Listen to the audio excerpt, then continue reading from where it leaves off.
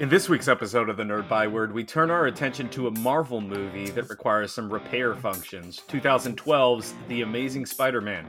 So grab your web shooters and probably an extra cartridge or two. You're gonna need it, because the Byword begins now.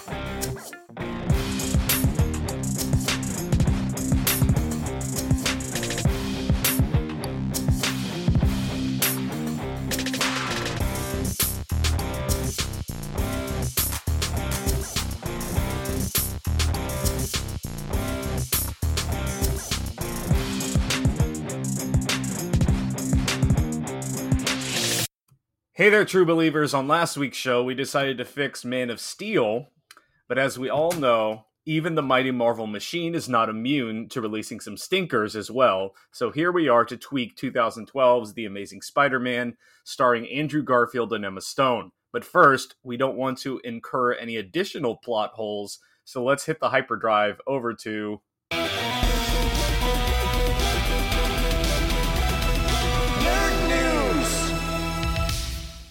Dave, who are you talking about today? I see what you did there. Dad jokes. Hey, you got to do it, right? Yeah, we're going to talk a little bit about Doctor Who for a second, which has been in a very interesting position over the last few years. After the departure of showrunner Steven Moffat, we got Chris Chibnall, who has penned some really good Doctor Who episodes in the past, and also the very first female incarnation of the Doctor character in Jodie Whittaker. And yet the entire series, despite, this fantastic pedigree, has really received a lot of mixed reception and emotions from fans. Most people cite Whittaker's performance as really a highlight, and there not being a horrible big problem with her, except for, the occasional, sexist who can't handle the Doctor being female for once. The real problem that a lot of fans seem to be having is with the writing and particularly Chibnall's work as showrunner. And so it is not surprising that after 3 seasons and a couple of specials, both Chibnall and Whittaker will be departing, which means, of course, it's time for a new showrunner in 2023 and, of course, a new incarnation of the Doctor as well. The fandom kind of got a shock to their system, though, when they found out that Russell T Davies will be returning to the role of showrunner. Now, of course, Davies is the guy who revived Doctor Who back in 2005 after the show had been off the air since the 80s. And basically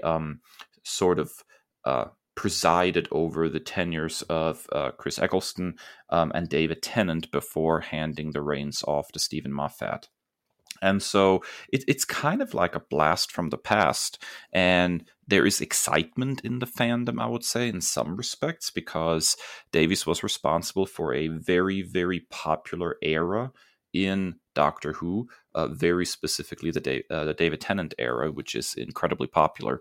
At the same time, though, Davies has some idiosyncrasies himself that are kind of distinctive. His attempts at humor, for example, within the show framework don't always land. And so here, it's just very odd to see the BBC decide to go back to the guy who revived the show in 2005 rather than moving forward and taking a chance on a new showrunner again. It's arguable in a lot of ways that as far as modern Doctor Who goes, Steven Moffat's tenure was probably the most successful and most popular. So taking a chance on a new showrunner is obviously not a bad thing. Now, the situation with Chibnall apparently backfired a little bit, but that doesn't mean that can't be course corrected. So going back to Davies seems very odd and surprising.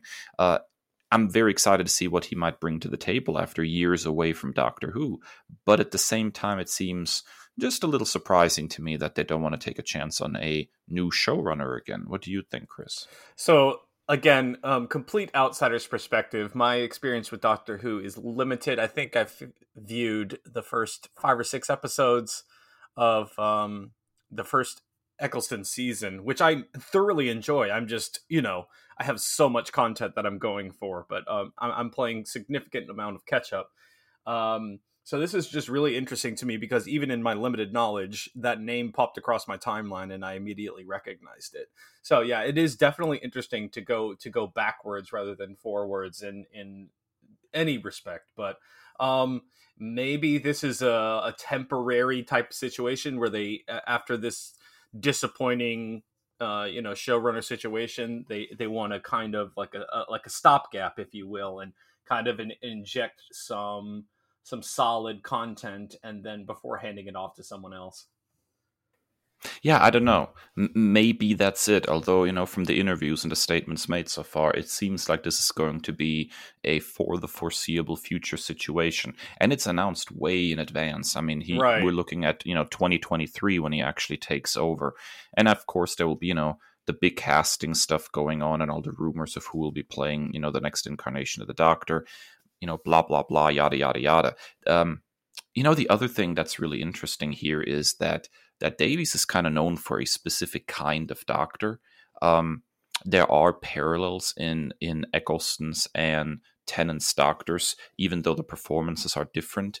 Some of the character traits are similar, and as far as like the current Doctor, a lot of people feel like Jodie Whittaker has based her performance largely on Tennant's. They're friends as well from before Doctor Who. So if Davies sort of brings his stock understanding of Doctor Who to the table, then this is not going to be a reinvention of the wheel, or really much of a reinvention at all when the Doctor regenerates, because if he's bringing basically sort of a David Tennant style Doctor back to the table, well, in a lot of ways we've had that in Jodie Whittaker. So it's not exactly the change I think that a lot of fans are looking for, I guess, Chris. Yeah, that is a little bit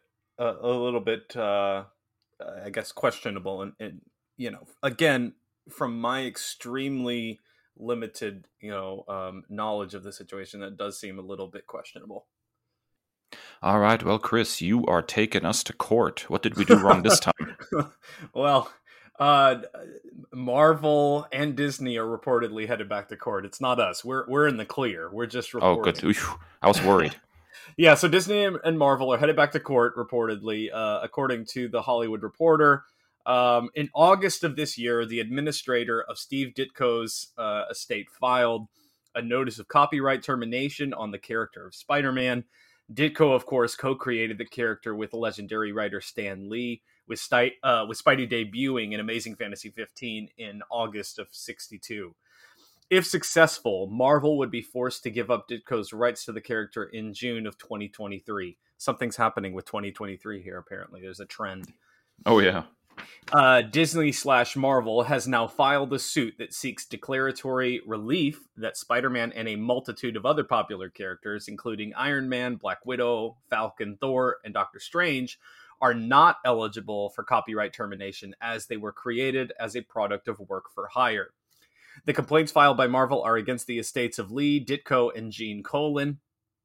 They are also facing a similar termination notice from creator Larry Lieber, brother of Stan Lee, and have filed similar suits against him and other creators. The attorneys presiding over both sides were the same parties that were involved in a similar claim by the estates of Superman co-creators Jerry Siegel and Joe Shuster in their unsuccessful attempt to terminate the rights of DC over their character. Mark Tobleroff, the attorney representing the creators' estates, also represented the estate of Jack Kirby, which, though unsuccessful, did reach all the way to the U.S. Supreme Court in 2013. While Twitter and social media at large were entirely engulfed in the fallout of this news, with speculation ranging from "down with the evil mouse overlord" to "oh my god, we'll never see these characters again," it should be noted that, according to the Hollywood Reporter article, even if Marvel should lose these suits, they would be forced to share ownership and profits with the estates of these creators. While I, unlike the majority of the internet, did not receive an instant certification in copyright law, my gut intuitive reaction is that Marvel will probably reach some sort of settlement if things get really spicy, something similar to what DC has done with the estates of Siegel and Schuster. Nevertheless, my sincere hope is that creators will obviously be adequately compensated for their creations moving forward. What say you, Dave? That's what I say. I'm not really a legal expert in any way, shape, or form. Um, of course, I have some feelings when it comes to copyright and um, rights of survivorship and all that stuff. I think, not talking now specifically about this case, but much more generally speaking, I think we have created a pretty significant problem in this country. Um, in large part, I think, sort of perpetuated by the Walt Disney Company. And that is that we continuously extend the length for which a copyright can be held. Originally copyrights were fairly limited. We're talking, death of creator plus a few years. But very specifically, from my understanding, because the Walt Disney Company seems to be unwilling to surrender Mickey Mouse and let him pass into the public domain. They have a very large lobbying arm that continuously lobbies Congress to extend copyrights. Now, that causes a number of issues. For one, you have these large corporations who are, rather than trying to bring in new artists and new writers to create new characters, once these current hits are passing into the public domain, they're just perpetuating sort of a cultural freeze frame. I mean, we're still dealing in large part, in the comic book industry, at least for the big publishers, with characters that were either created in the 30s or in the 60s. And although some new stuff has been added to that, I would say most of that is probably derivative works. In other words, we're stagnating in a lot of ways because of this continuous copyright extension. The other problem I think that we're having is, this whole notion of the estates of the children and grandchildren of creators coming after these corporations for their piece of the pie, which wouldn't be really much of an issue if these characters would pass from copyrighted materials into the public domain as originally designed under original copyright law. There is something, on the one hand, you want creators to be treated fairly, you want, creators to be paid fairly, compensated fairly, all that. But at the same time, there's something a little icky about somebody's children or grandchildren coming and then holding out their hand and saying, well, my grandfather did this great thing and now you should pay me for it. Like, well, what the heck did you do? There is a fine line between trying to right a past wrong and having some people who have nothing to do with the creation of these characters looking for a quick payday from a big corporation. So I think the real problem that we're facing here on all fronts is just copyright law in general, and the fact that a company like the Disney Company, which is so big and has so much money, can basically, I don't want to say bribe, but, grease the wheels of government in such a way that copyrights continuously get extended. Yep. And they do not lose the rights to these characters. And here we are basically in cultural stagnation, It's a shame on a whole number of fronts. So I'm very, very ambivalent about lawsuits like this that don't actually involve, the actual creators. Now, when we're looking at like a situation with Jared Lujan, for example, that we spoke about a couple of weeks ago, that's a whole different bag, for me, because we're talking about the actual creator feeling like, he's been wronged. And yes, there should be correction. There should be redress of grievances. But when the grandkids start popping up and like, I want a slice of the pie, it's getting a little silly. And really, it needs to be fixed on a congressional level. We need to figure out how copyright is supposed to work properly and stop extending it into perpetuity. Right. Yeah, that's exactly more or less my feelings. And it's funny that you say that because I immediately thought of our talk with Jared from a couple of weeks ago. So again, if you are an aspiring creator, please follow Jared's advice and speak to an attorney when you're getting ready to sign any kind of contract. I immediately also thought of, individuals like Ed Brubaker, who gets a $5,000 check and a blink and you'll miss it thank you credit at the end of, the Winter Soldier with his, creation. So, and as far as, this also felt like another kind of oh, what are those movies, like the whodunit thing where like they're all sitting around reading the will, and people are angry that they didn't get this or that in the will. So yeah, it's just funny to see how quickly social media and the gen pop deludes into, oh god, the world is ending, we'll never see these characters again, or anarchy. I don't even know what it means, but I love it, to borrow a phrase from Talladega Nights. So but yeah, like I said, my gut reaction is they're gonna reach a settlement, just like they did with Siegel and Schuster, and everybody is just gonna keep cashing checks, and the clock rolls on. Yeah, this lawsuit. I mean, if we're completely honest about it, most lawsuits like them are not ultimately about creators' rights or trying to right a past wrong. It's about somebody looking for a paycheck. That's what it comes down to, really. Yep. All right, that wraps up our Nerd News segment. When we come back from this, our first break, we're going to try and fix The Amazing Spider-Man, the movie.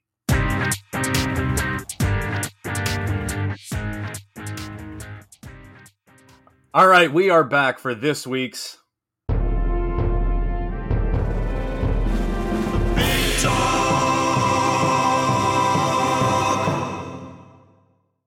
And I figured we would keep it even. Last week we fixed a DC movie, and I don't want to get too one-sided, so I told Dave, I was like, you know what? There are some Marvel movies that need a little TLC as well. So this week we are looking at 2012's The Amazing Spider-Man, starring Andrew Garfield and Emma Stone.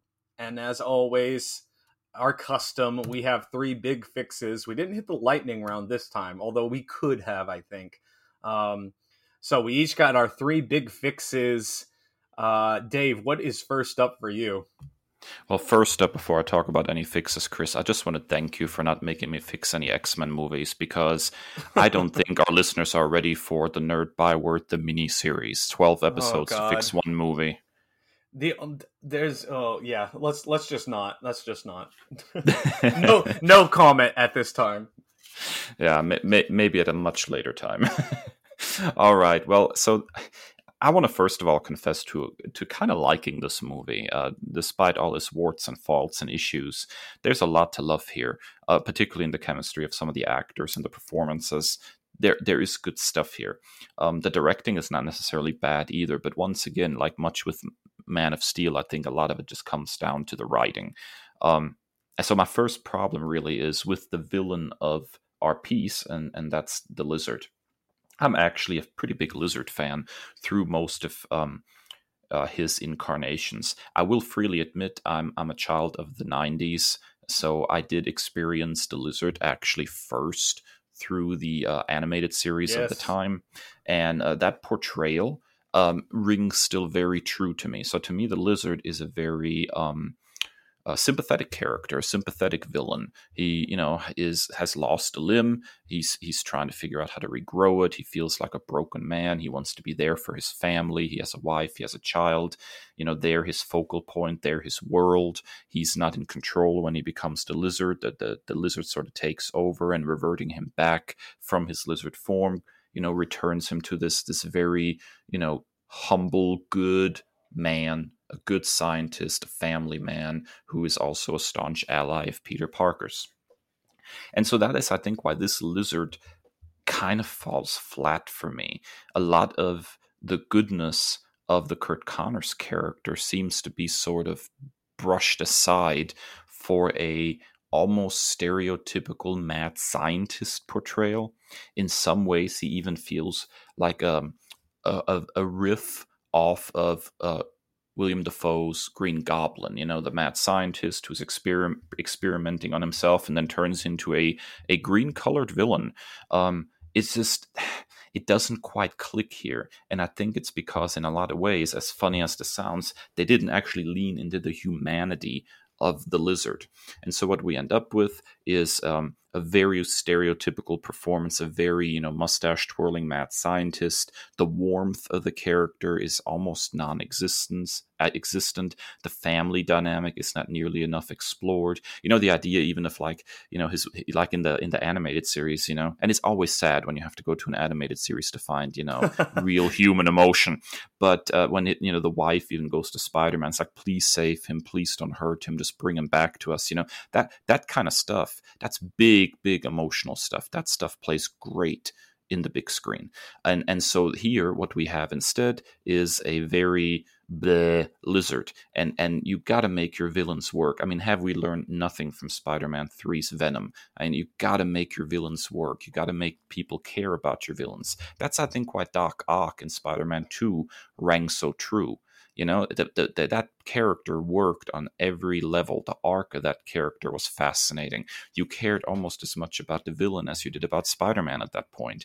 So we don't get any of that here. So I think, although the Lizard was an interesting choice for sort of a franchise restarter, and I think it could have worked fine, I think the way he was executed was a big misstep. And let's be honest, that design is heinous.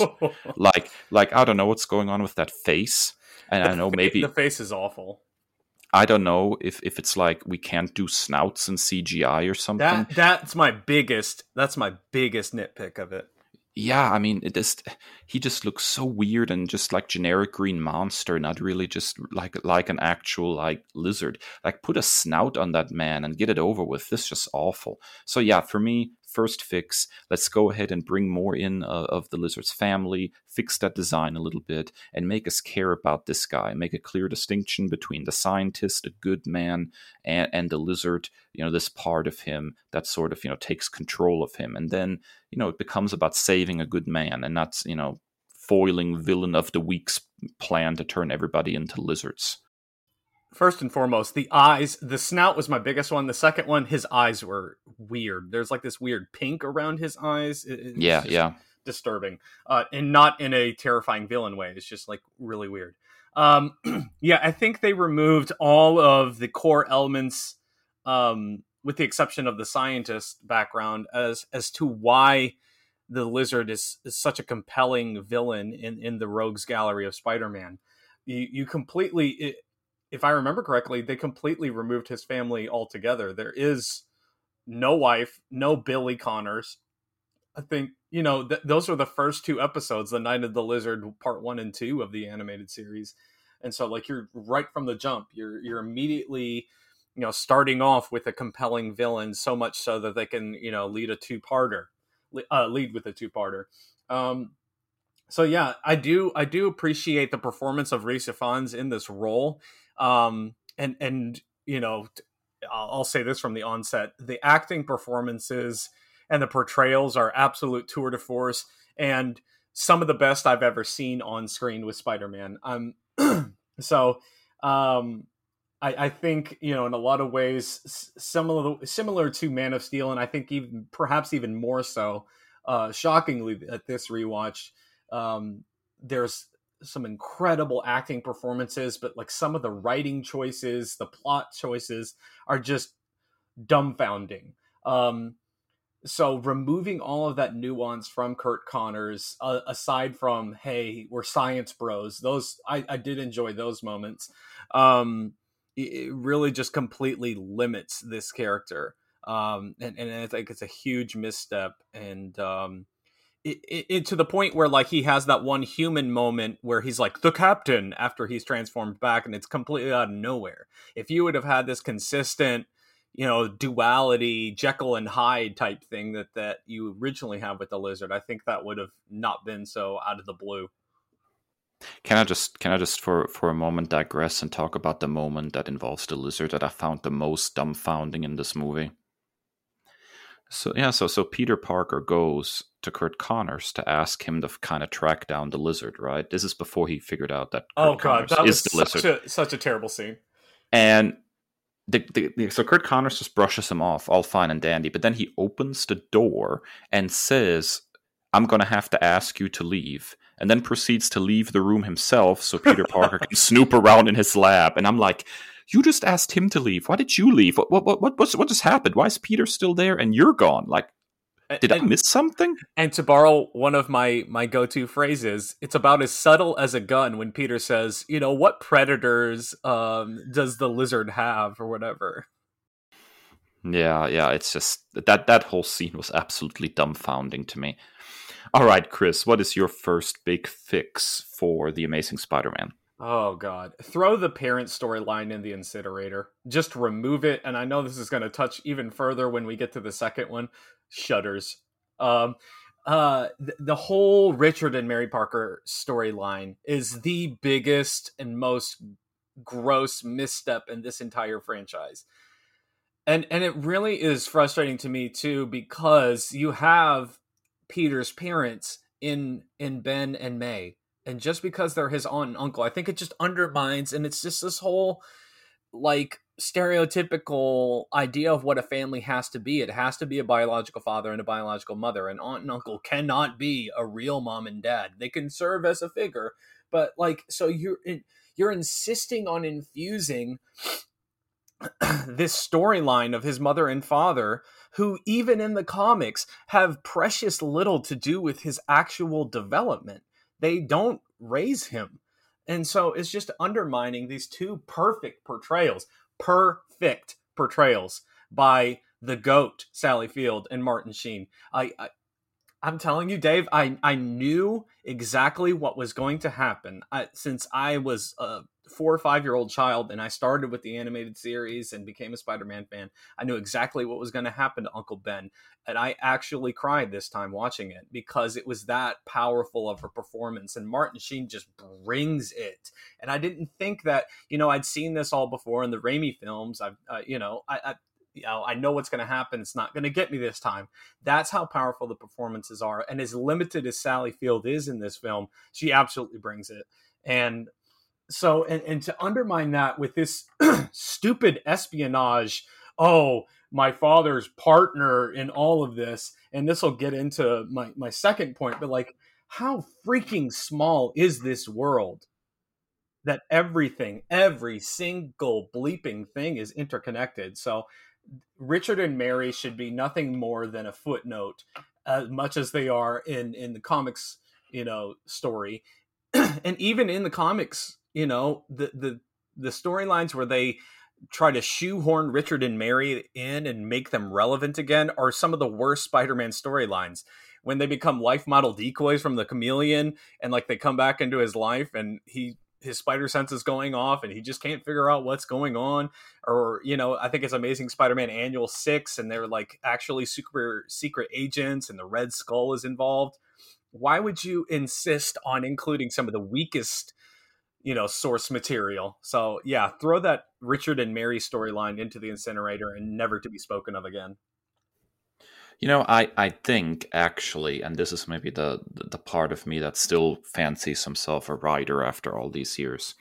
I don't think it necessarily has to completely go in the incinerator if they would have, refocused it a little bit. But I think the biggest problem is that it doesn't have any payoff within this movie. That they thought they're making some kind of subplot that is going to stretch across 3 different movies. And what you end up with in this particular movie is something that feels very disjointed, because the first half of the movie is about, the suitcase from his parents and him trying to get to know his parents better and figure out what they were up to.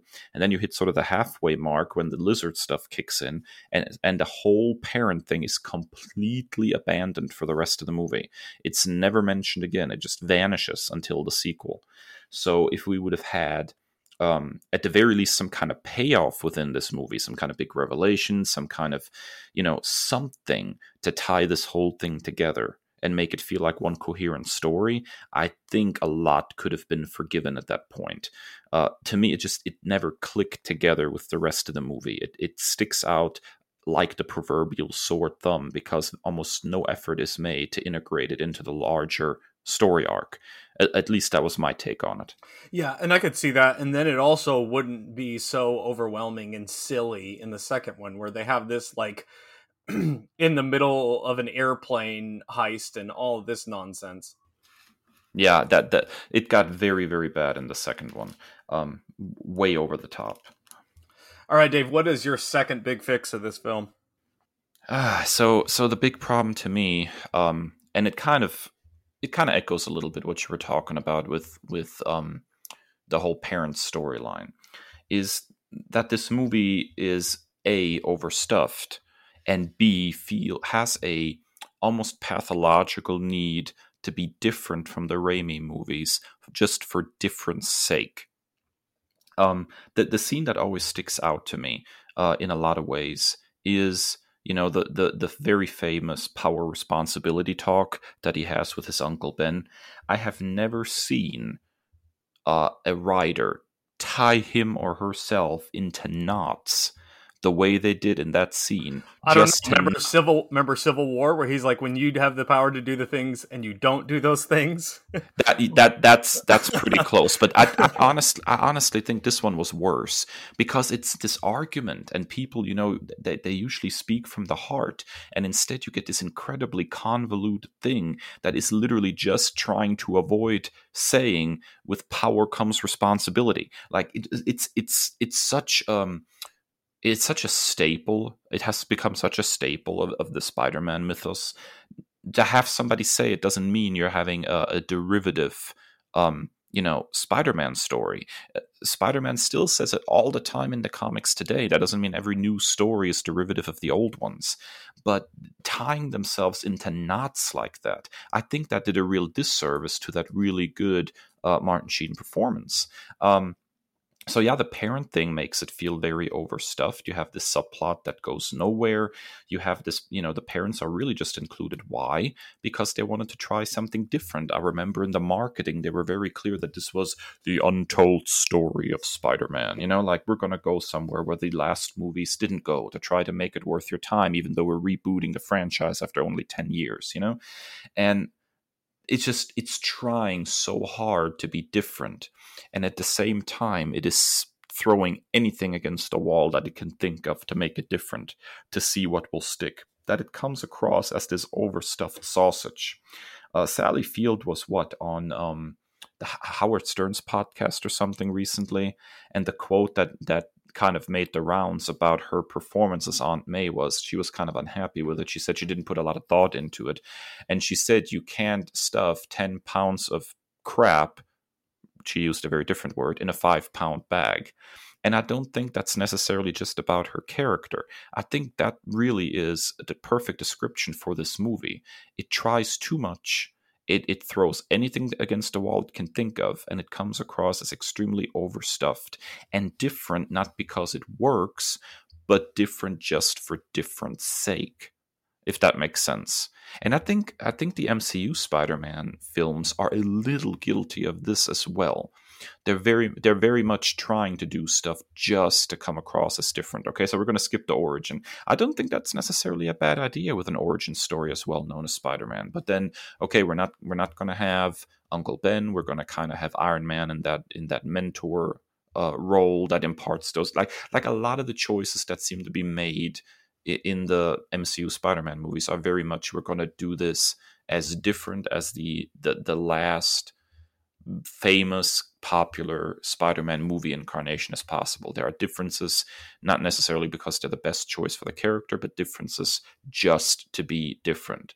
And so my fix for this is very simple. Number one, don't just throw everything against the wall and see what sticks. Pick a lane. Let's, like with the parent storyline, pay it off or don't pay it off, but don't just have it in there for 5 seconds and then abandon it. And two, don't be too shy to include some of the most classic elements of Spider-Man. I mean, like, on the surface, I don't have a problem with the suit in this movie, but I think we all know the suit looks the way it looks because they were trying to not have the classic Spider-Man look, because the classic Spider-Man look was from the last movie series. And I don't think shying away from the things that make a character popular just to be different is a good idea. It's Man of Steel syndrome. How different can we go, and how different can you go before a character goes too far away from what fans like about the character? And I don't think they went that far in this movie, but it is very much a representation of, I'm trying to be different just to be different. Kind of sounds like a moody teenager. That's exactly right. Acting out of character just to get a reaction. Yeah, and I think my biggest the reason it bothers me the most is because it completely undermines what I think are the definitive acting takes on some of the characters in this universe. And this, you know, so it was frustrating watching this, to be honest, because I already felt this way going forward, and you know, I've made my feelings clear on social media. But I this just further reinforced, and this has been several years since I watched this movie. Andrew Garfield is far and away the best on-screen Peter Parker that we've had, by far, for me. I think it perfectly captures what it was at its time in 2012, what that would be to be. Yes, he's a skateboarder. Yes, he's a hipster boy. But that perfectly encapsulates at 2012 what that would have been to be kind of like this outcast, like weirdo. He's not going to be a sweater vest wearing dweeb with Coke bottle glasses. That's not what an outcast is in 2012. It's not what it is, of course, now. So also his in-suit like quips and sarcasm and snarkiness, like pitch perfect. I already said that this is my perfect Uncle Ben and Aunt May. Perfection. But it's completely overwhelmed. Emma Stone is fantastic as Gwen Stacy, even though she's pretty much MJ with, you know, bleach blonde hair. But that's another story. It's just completely undermined by these silly choices. Like I said, it's like a teenager just, you know, acting out just for attention's sake. So like some of these choices plot wise and storyline wise, you know, really undermine some of the best takes. So it's frustrating that my favorite take on the character is, you know, in a film that is so bogged down by these questionable choices. Can we also maybe mention that hot Aunt May is never not going to be uncomfortable? I go the other way on that one. I think it's an interesting alt universe thing where I don't need Aunt May to be this elderly statesperson. So I think it's an interesting alt universe take for me. I don't need her to be like ancient and always on death's door either, which is why I really liked Sally Field's take on the character. Right. But what's going on with the MCU right now makes me feel a little bit too much like the Trouble comic book series. It's just there's something icky about this whole situation. I don't need this. I just don't. I don't need any more trouble in my life, both literal and figuratively. All right, Chris, so what is your second fix of The Amazing Spider-Man? All right, so I hinted at it first before my first point. This universe, this world is way too small, and Oscorp being the center of everything, like it seems like an 8-year-old came up with this script. I mean, okay, so Gwen Stacy is Spider-Man's girlfriend. She is also the Lizard's understudy, intern. And her father is killed by her boss, and Oscorp is at the center of all of this. It's connected, of course, with Norman Osborn, connected with the Lizard, connected with Peter. His dad's involved, and good God. So, like, the world is so small, and Oscorp is this epicenter that it really just lacks any kind of creativity, in my opinion, and it's just frustrating that once again, like I said before, all of these, you know, wonderful performances, acting performances, are undermined by some silly choices. Yeah, why? You know, the implication here is that Norman Osborn is dying, but why exactly should we care when we've never met the character? Exactly. You know? It's just it's a big misstep in a lot of ways. It kind of goes into my next point, so I don't want to say too much here. But you know, it is a very, very old Spider-Man trope that all roads lead to Norman Osborn. I mean, to the point where when they could not fix the Clone Saga mess that they had written themselves into back in the day, that their solution was Norman Osborn isn't dead and he masterminded everything. That seems to be like the great patch of Spider-Man stories. If you can't think of a solution, it must be an Osborn. It would be nice to be able to back off from that a little bit once and actually have like a first movie in a series that doesn't hew too close to Osborn.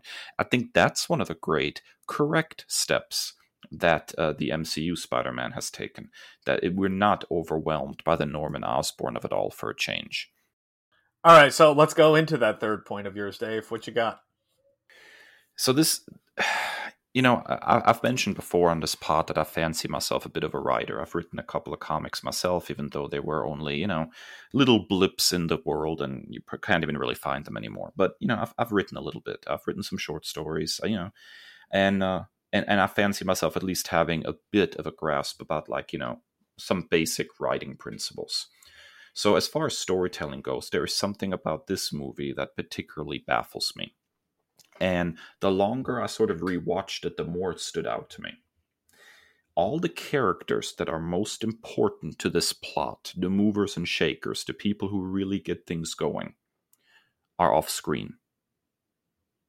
You have, Peter's parents. They're incredibly important to what's going on in the story, but they're on screen for maybe 2 seconds. And for the bulk of it, they're completely off screen again. And then you have Norman Osborn, who is this guy who's funding, the Lizard's research, and he's dying, and his condition is basically the reason that all this stuff is happening. But guess what? He too is off screen. And so a huge chunk of this movie revolves around the actions, the wants, the needs of people that we never really see or get to know.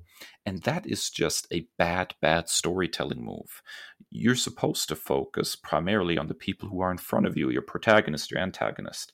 Nobody here seems to have any real lasting agency. I mean, the Lizard, why does he do what he does? Because, well, he was funded by Norman Osborn, and he needs results in his research. Gosh darn it!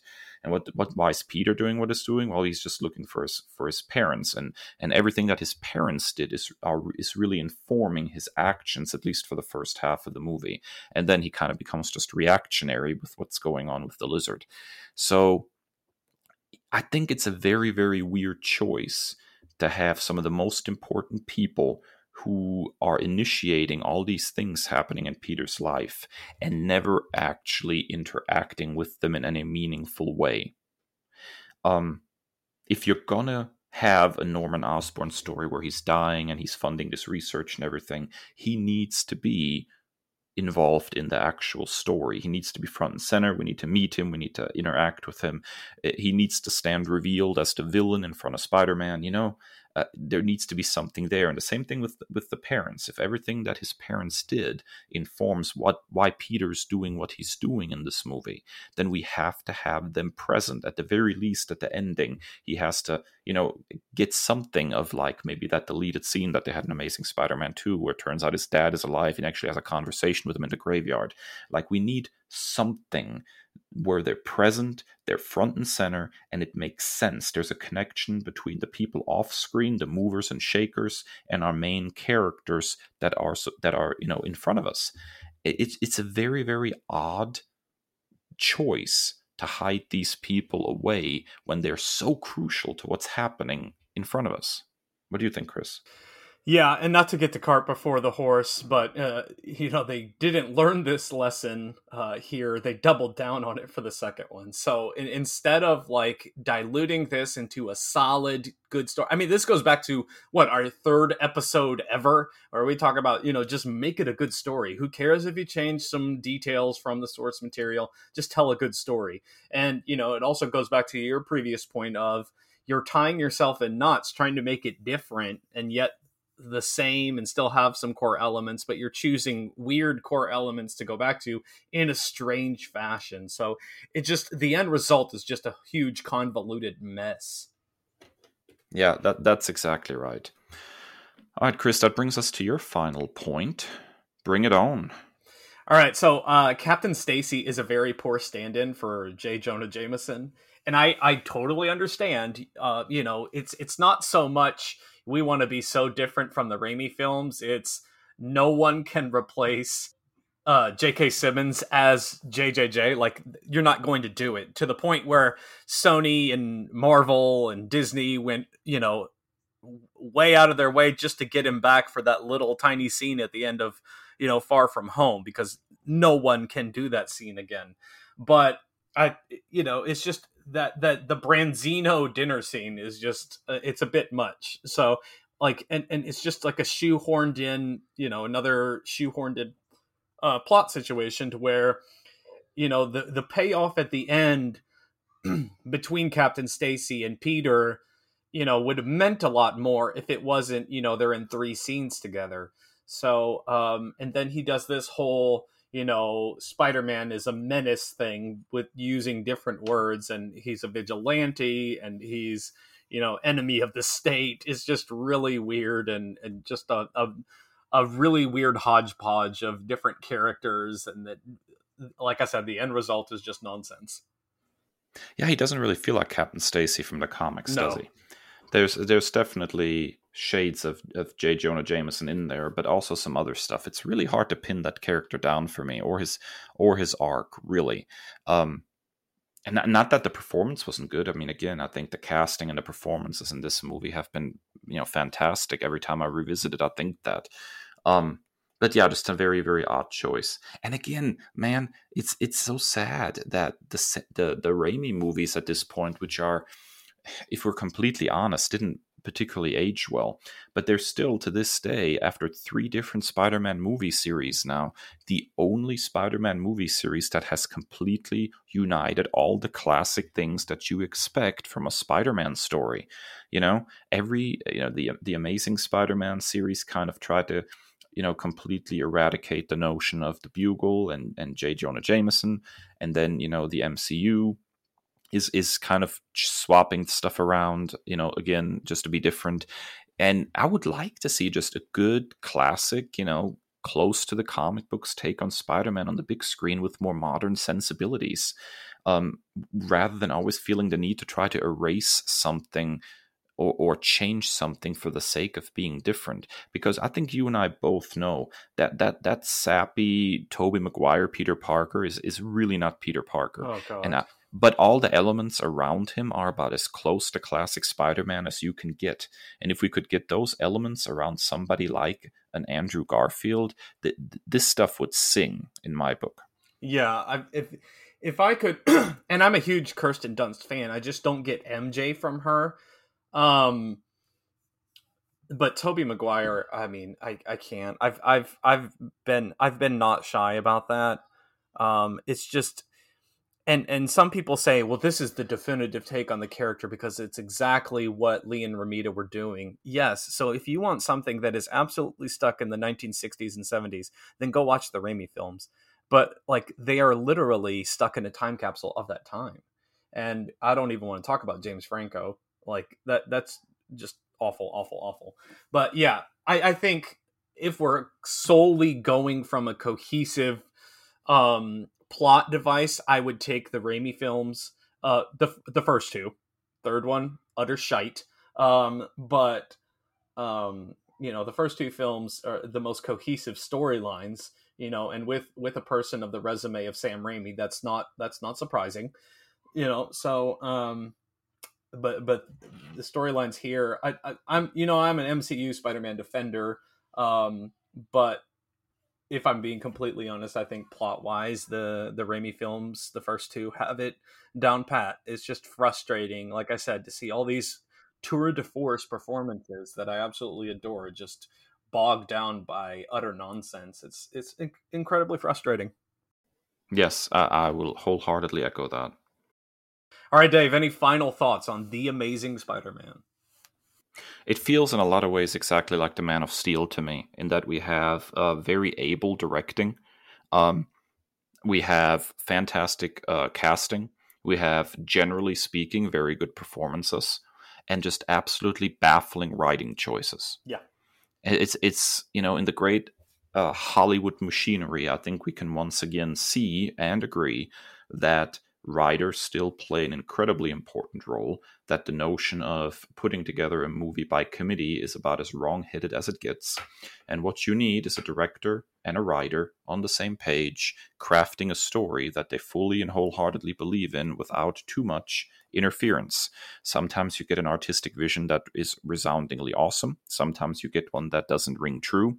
But at the very least, it's not going to be this hodgepodge mess that we keep getting from stuff like The Amazing Spider-Man. One final quick point. The basketball scene needs to be punted into the East River. Secondly, um, the scene that really brought it home for me and what really made me want to fix this movie, and I think a perfect candidate for what we view as what's a movie we want to fix, is if there's something you can reach into this movie and there's a good movie there, it just needs to be tweaked. We saw that with Man of Steel. The prequels, that was our we had some heavy lifting there. I don't know if those exactly feel that. The sequels, we had to do some tweaking there. With this movie, the one scene that really brought it home for me was the scene where he saves the little boy on the bridge. He completely, like the lizard, okay, he's gone, but I have to save this little boy's life. And that street level, do the right thing, put the mask on. I'm overly frustrated. This is an overarching thing with all Spider-Man films. Please stop taking the freaking mask off. Please stop it. It is so frustrating to me, but that's the one time I will forgive it, because when he says put the mask on, it'll make you strong, or something to that effect, it was just so powerful and impactful. And when he saves that little boy, and it ties in, a little bit cheesy, but still emotionally impactful with the dad, and the whole crane setup thing is a little bit dorky, but the whole New Yorkness of Spider-Man. So that's what I really love about those scenes, is it just really ties back into the street level hero. He's just an everyday type of kid. He's trying to do the right thing. So that's why I wanted to fix this one. Isn't that though, and not to go off on a tangent, but I have to ask, Chris, isn't that though one of the problems that ultimately we have with the MCU? Is that those Spider-Man films are getting further and further away from that street-level Spidey that we love so much. I mean, even in the Marvel comics, Spidey pops up in all sorts of interesting stuff these days, War of the Realms and all that. Yeah. But those are crossovers for the most part. Within his own book, the stuff that always sings is when he's just the everyman down on the ground, in the trenches, trying to help regular, everyday people. And those sorts of things, I feel like, are getting a little lost in the shuffle right now. I mean, we talk about, friendly neighborhood Spider-Man, but, he's not been in the neighborhood much as far as, the big screen stuff goes. And I think that's sad. I miss these kinds of moments. Even as cheesy as it was, that train scene in Spider-Man 2, when the people pull him into the train after he passes out trying to stop it. No, please, not that scene. It's cheesy as all get out. I mean, it's undeniably pure cheese, but at the same time, really, this is where Spider-Man belongs. Is down on the street level with people, trying to help them. That's where he works best. It's the same thing with Batman. Batman works best as a street level hero. Can you put him in stories with alien invaders in a Justice League situation? Why, sure. But in his own book, where does he sing? What's his sweet spot? Down on the ground. And I think that's really where Spider-Man belongs too. That is not just cheesy at its core. That is grade A government cheese, like in a whole block. You have to get the shredder out. You didn't think that scene was Gouda? No, I thought it was brie, absolute flavorless nonsense. I will say, and I'm going to come across as a defender all the time of the MCU, but I take it as a whole. I think that while it is frustrating for me, and I've said this before, I think the weakest storylines is when you take the street level, everyman hero and shoehorn him into these cosmic things. That's just not his vibe. So even comic wise, those are my least favorite ones, where he's, doing something other than that. But I think it's also the nature of the beast, where they reach this agreement with Sony to get him into these, into this greater connected universe. So they're like, well, we've got to put him in Infinity War. We went out of our way. We've only got X amount of films to do. So I think they're, trying to tie it all in because they only have a small amount of time to do so. Now, I'm interested to see where they go from here after No Way Home. Like, I got to be honest, I am most excited for No Way Home. And I think we said this with the trailer and everything, but No Way Home feels the most right to me. And I know that it invokes One More Day and all that jazz, but him dealing with Doctor Strange and goofing around with stuff like that feels like that feels right to me. Like that feels more like a natural Spider-Man story. And I know that the Tony stuff is heavy-handed, but like I've said before, where in the bleep in the MCU is the Tony stuff not heavy-handed? He created every villain in the universe. He shows up in almost every movie. Like if not him, then his watermark of his company. So I'm excited for No Way Home. And then, you know, furthermore, like if Sony does retain, you know, the exclusive film rights, that if we can keep Tom Holland in the role, who I adore, you know, and similarly to how I feel with Garfield, bogged down by some of the, you know, the overarching things, I'm excited to see where we go. Yeah, I can agree with that. All right, that wraps up our big talk for this week. When we come back, we're going to hit you with the dessert round, the ever tasty nerd commendations.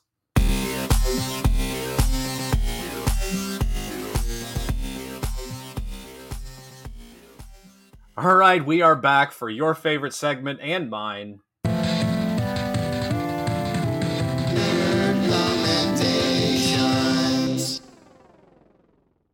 Dave, you're double dipping a little bit, man.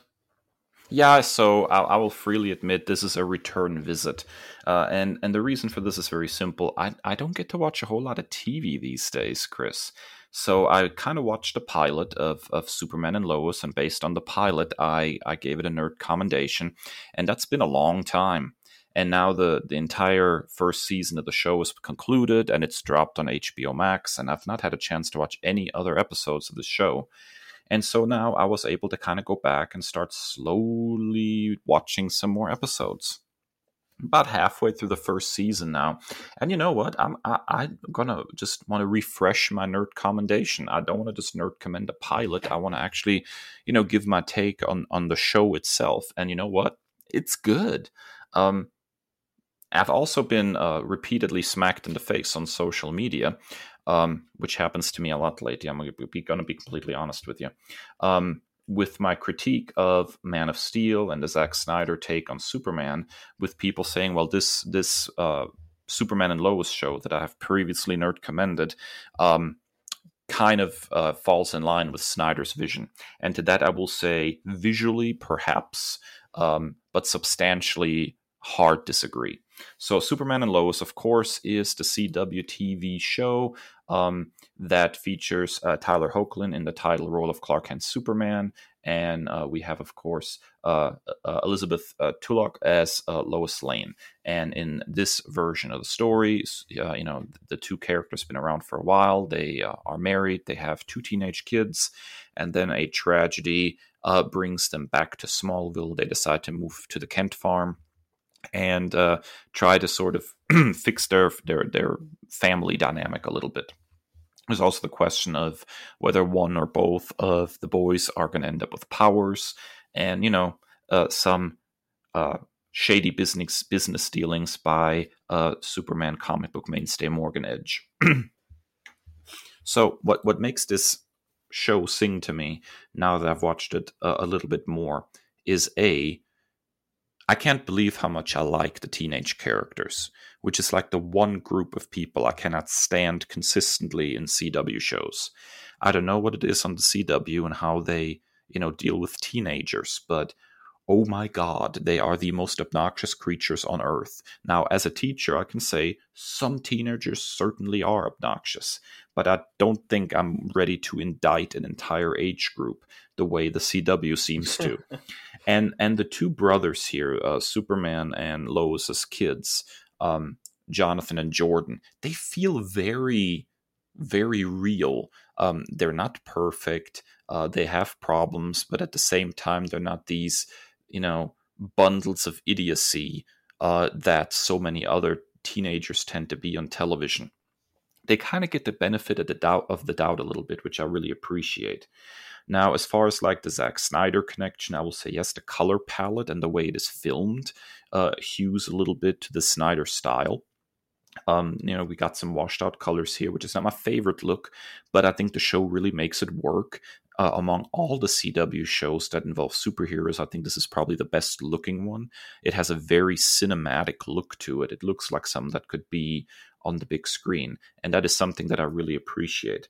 But I think the very best thing about it is that they get the one big rule of Superman writing, and that is punching stuff is not this character's number one purpose. He's an extremely powerful character, so just giving him bigger and bigger things to punch is not the way to go in storytelling. What you need to do with a Superman story is you need to challenge his morals, his decision making. You need to confront him with problems that cannot be solved by punching them.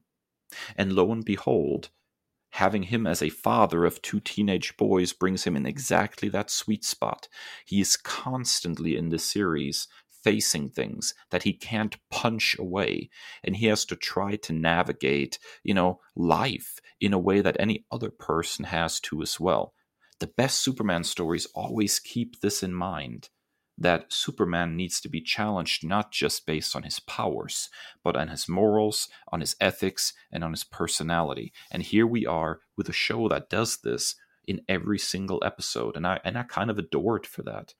I also kind of adore the fact that we have a show that sees a married Superman and Lois returning to Smallville, and they do not create a love triangle between Lois, Superman, and his teenage love Lana Lang. Like, holy crap, what a concept that adults can be in the same room together without trying to rip each other's clothes off. That a CW show eschews the notion of a love triangle blows my mind in about 40 different ways. Isn't there a love triangle, at least one, in every single CW show at this point?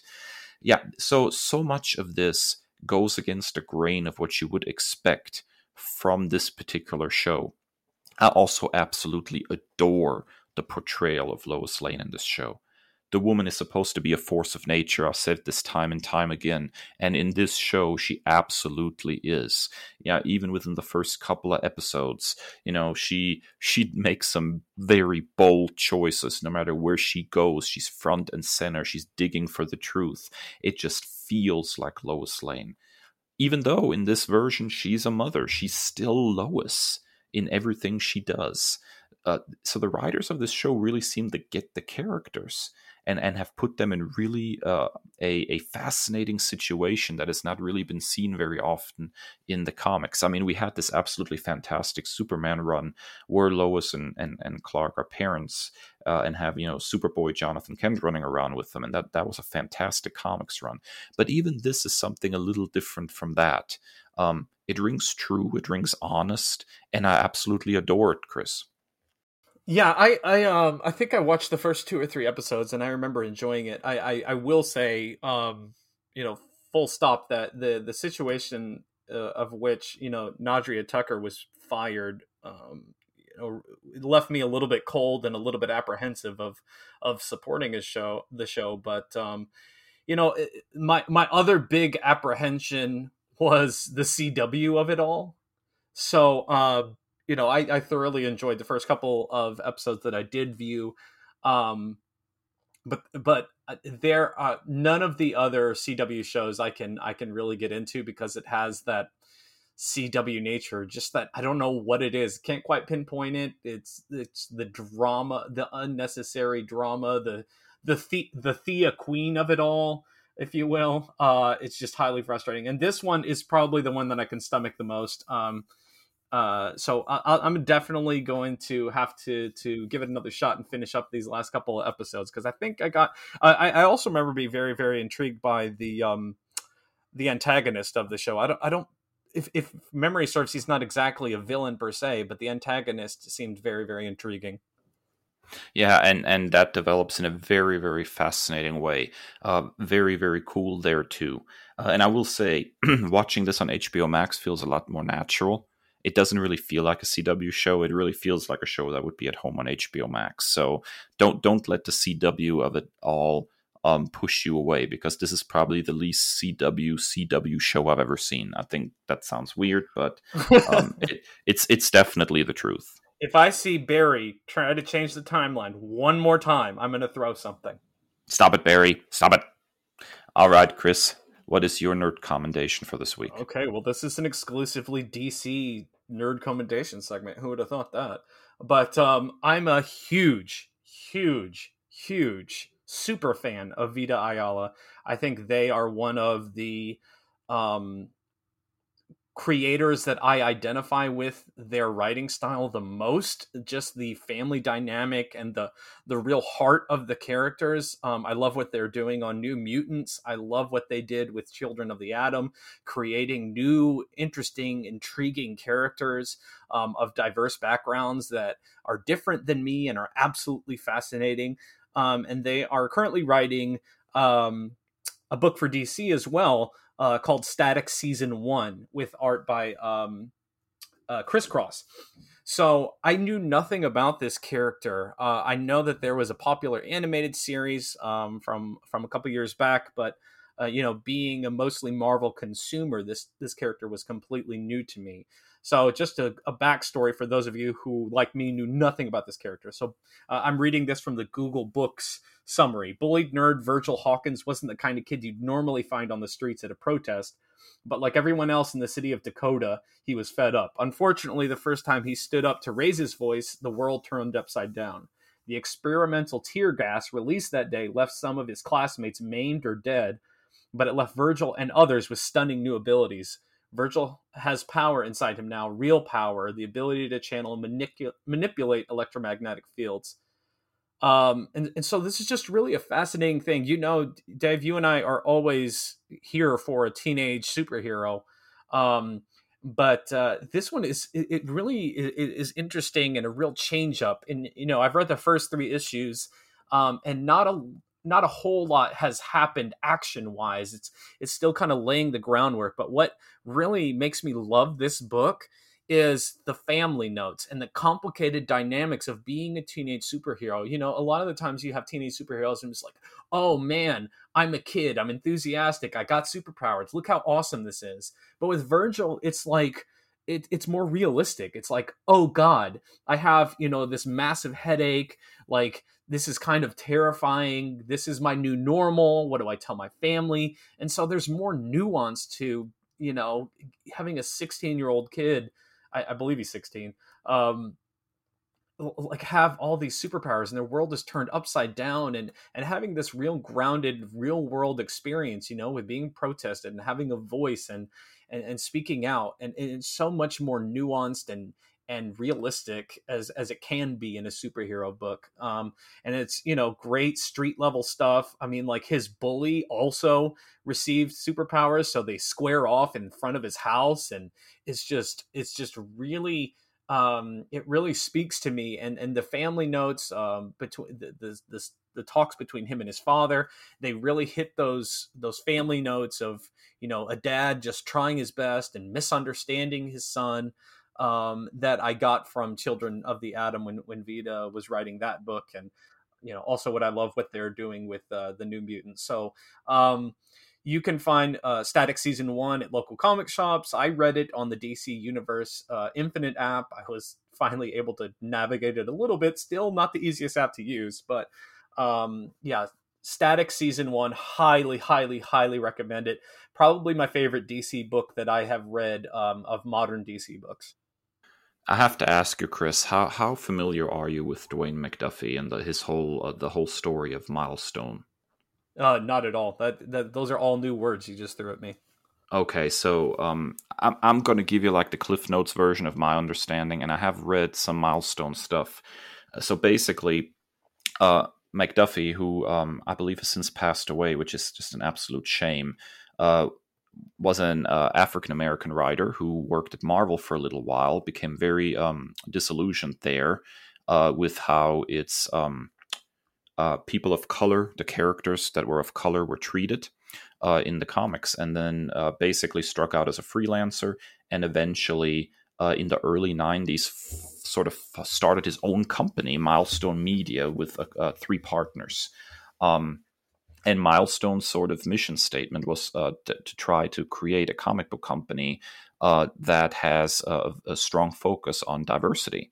And we get characters like, Static Shock from that. We also get, Icon, Hardware, Zombie, the Blood Syndicate. There's all sorts of, properties that came out of that. And eventually DC basically bought up Milestone Media. So what you're seeing right now with this particular Static series is sort of a return of an imprint that has a really long history. And there are a whole bunch of back comic books, very 90s though they may seem, that I think may be very much up your alley as a champion of diversity in comics. I cannot speak highly enough of some of the work that Dwayne McDuffie has done, particularly at Milestone, but even in some of the other things he's done. I think you would really enjoy his work, Chris. Oh man, I'm doing a quick Google search, and Keegan Michael Key is his brother. That is wild, but yeah. So, all right. So there's just add more stuff to my reading list. My digital library is through the roof right now, but I'm super excited to dive right in. Yeah, I think you will definitely not be disappointed, and I'm so glad to see that some of these characters are returning back into the spotlight. I'm pretty sure that Icon, who is a little bit of a Superman equivalent as far as power set wise, is also getting a new series right now. I find that very exciting. These characters are absolute classics. All right, that wraps up another episode of the Nerd Byword podcast. Be sure to hang with us next week as we sit down with returning guest Stephanie Williams and talk about Nubia and the Amazons, her upcoming book with none other than Vita Ayala and Aletha E. Martinez on art. So thank you so much for all your support.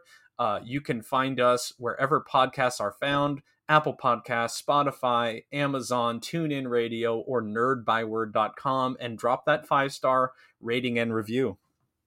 Also, find us on social media and hang with us. We are on all the major social media platforms. You can find us on Twitter and Instagram at Nerd by Word. You can also find us individually at That Nerd Chris and at That Nerd Dave. We'd love to hear what you think of the show. Maybe you can throw some ideas our way of what you would like us to talk about.